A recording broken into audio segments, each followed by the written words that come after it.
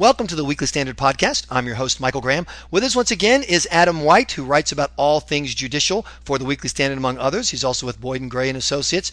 And Adam, last time we talked, it was a series of 9-0 blowouts. Now it looks like the usual partisan folks are down in the 5-4 trenches again. That's what it seems like, Michael. Thanks for having me. I'm happy to have you, and let's focus on the big case everyone's talking about, which is the Hobby Lobby case. The two, to me, the premier questions are, how big a win is this for religious liberty, and how big a defeat, if any, is it for either Obamacare or its legal underpinnings?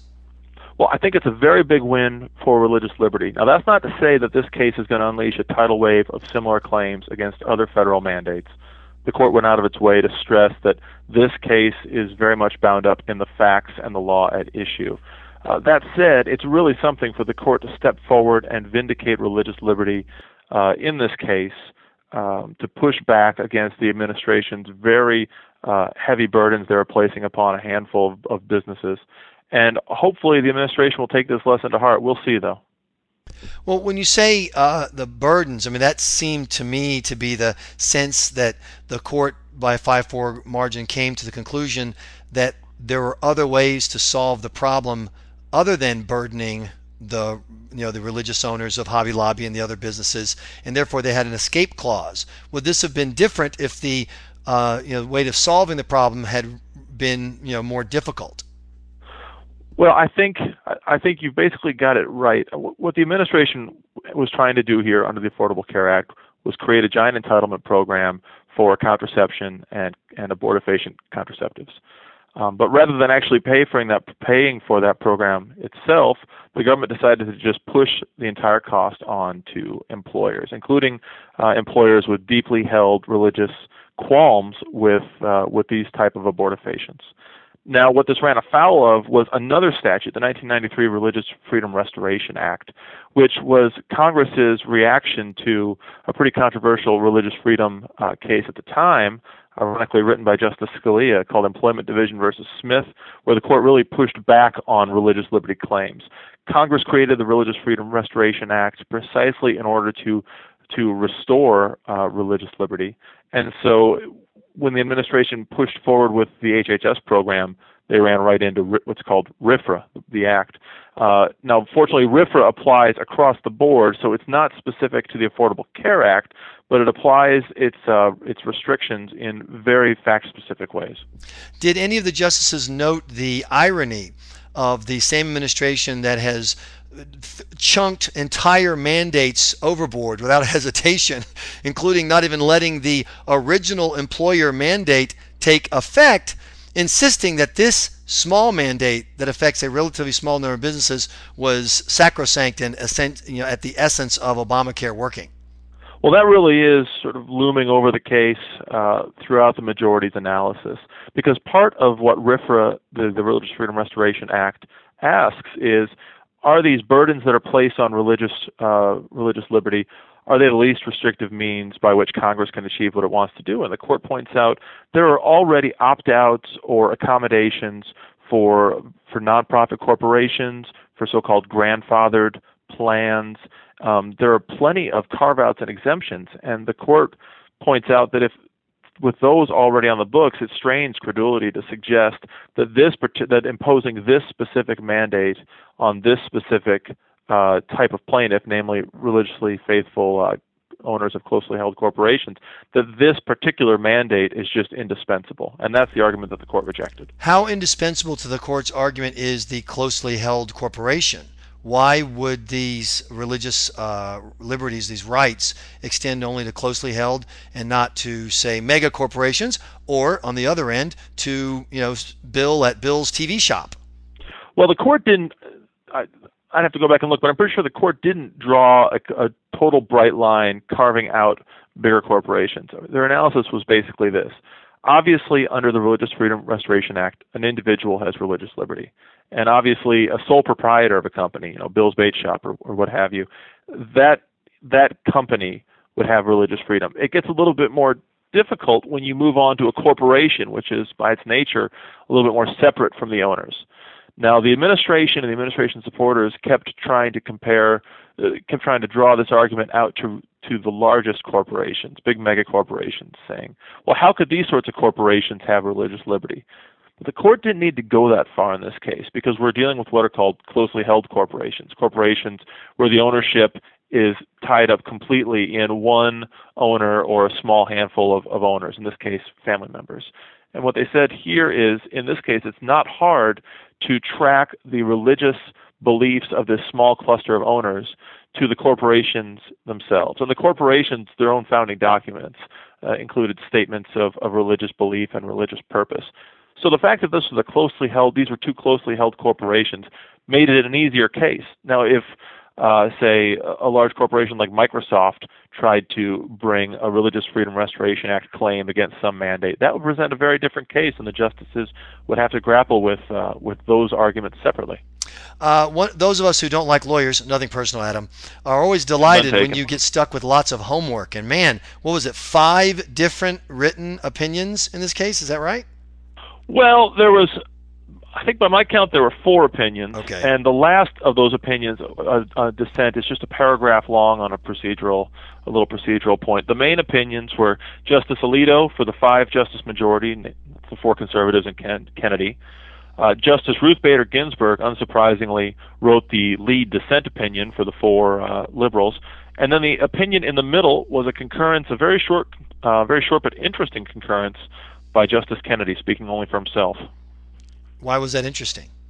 Well, Kennedy's opinion, and I had written about Kennedy's questions at oral argument. I had written about it for the Weekly Standard, where he really seemed to bristle at the amount of discretion that was being vested or claimed by the administration to just pick and choose who would be exempt from the requirements and who would not be.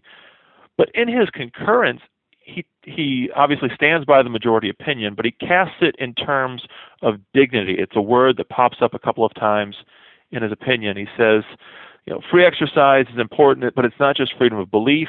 It means, quote, the right to express those beliefs and to establish one's religious or non-religious self-definition in the political, civic, and economic life of our larger community. Now, that's a little bit of sort of philosophical mumbo-jumbo that Kennedy is a little famous for. But what's interesting is how he recognizes that what's happening here isn't just the administration imposing burdens on the religiously faithful. It really was a case of the administration singling out religious people and religious businesses for disfavored treatment amongst everybody else who was getting waivers.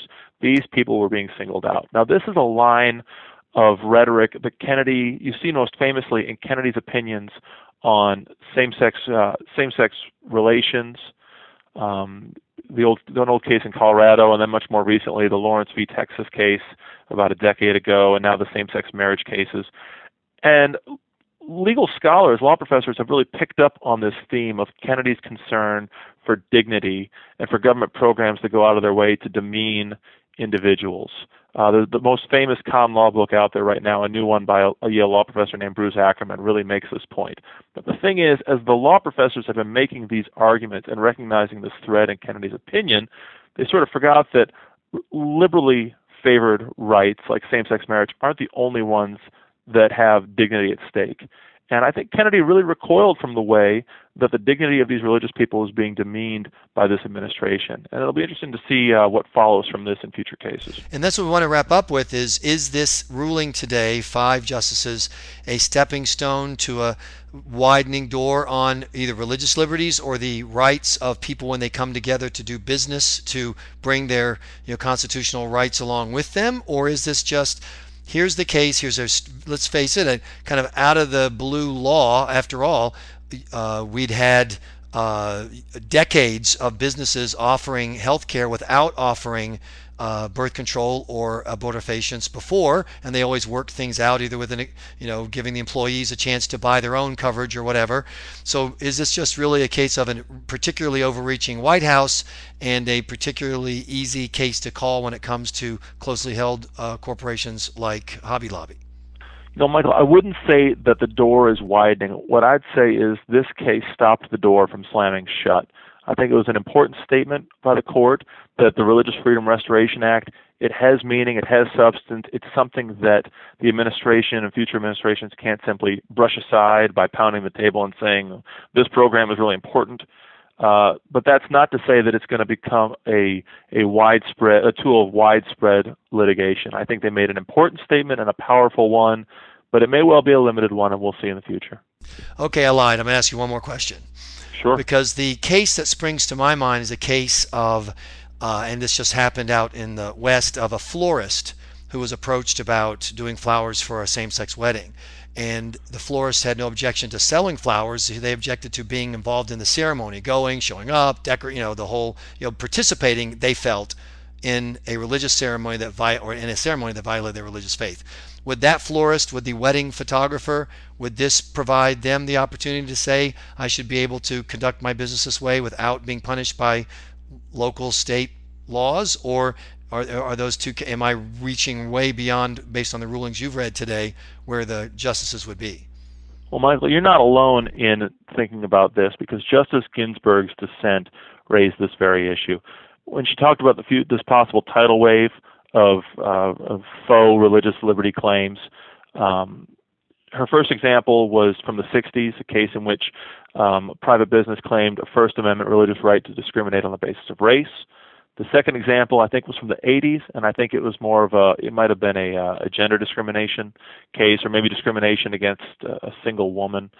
But then the third example she used, I can't recall if it was the case you just mentioned or a similar one. It was a case involving the collision of same-sex marriage and religious liberty. Now, by my reading, my first look at it, I don't think the majority or Justice Kennedy's opinions grappled directly with this issue. I suspect that the majority probably did not want to step into this quagmire, because they didn't need to decide it for this case, but it's obviously a fight on the horizon. But the thing is, I can't give you a very good answer on whether this case solves those cases. It really doesn't, because at the end of the day, this case seemed like an easy one for the majority, because the burden on the religious liberty was so obvious, namely forcing people to be compliant with abortifacient contraceptives, or levying millions of dollars of fees on them. So the burden was heavy, and there was obviously a less restrictive alternative, namely giving these people the opt-outs that other people were getting. And what I find interesting is your use of the word dignity, because on the one hand, you can see some, bigoted moron trying to use faith as a smokescreen. On the other hand, you can see how it would violate the dignity of some, nice little old lady who bakes cakes, who has no desire to engage in any debate over any issue, but just isn't comfortable being asked to show up at a same-sex ceremony and present a wedding cake. And you say, so if the word is dignity, that to me is a very interesting line that Justice Kennedy has drawn. It really is, and the interesting thing, and what's going to be difficult in those cases, is you're going to see calls or defense of dignity on both sides of the equation, the private business owner and the couple that wants to get married. And it's very hard to see from here how Justice Kennedy is going to settle that dispute. Well, I have to say that anybody who's so militant that they insist that some guy who runs a florist come down and do his wedding even though you don't want to, when you could go to another florist 5 miles away, they're not thinking a lot about dignity. But that's the uninformed view of a guy who has not gone to law school, and that's what we're glad to have you, Adam White. Thanks so much for joining us here on the Weekly Standard podcast.